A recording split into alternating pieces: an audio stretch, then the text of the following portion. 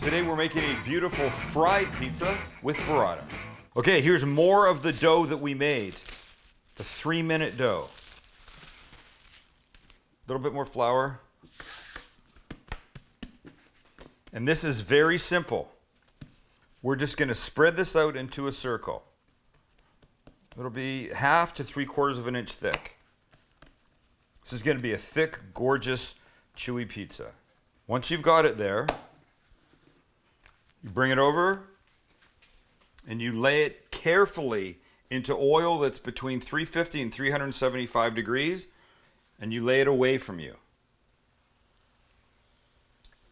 Like that.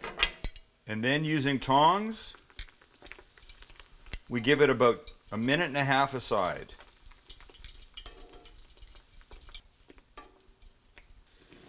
We turn it carefully.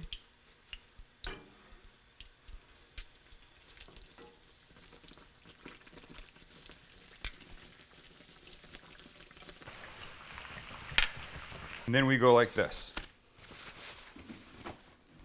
You top it with whatever kind of tomato sauce you like. Here's a little that I've made. Then some amazing burrata cheese.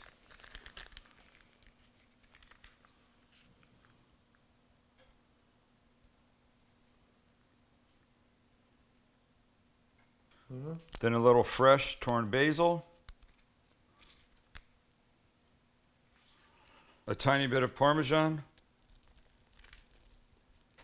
Then into the oven for 5 minutes or so until the cheese melts. And it's gorgeous and ready. And it's gorgeous and ready. And we cut. Gorgeous. Whoa. Uh-oh.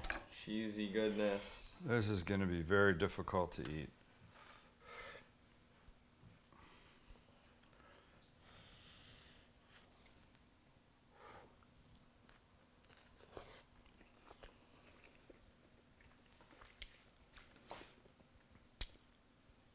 Super simple, super delicious.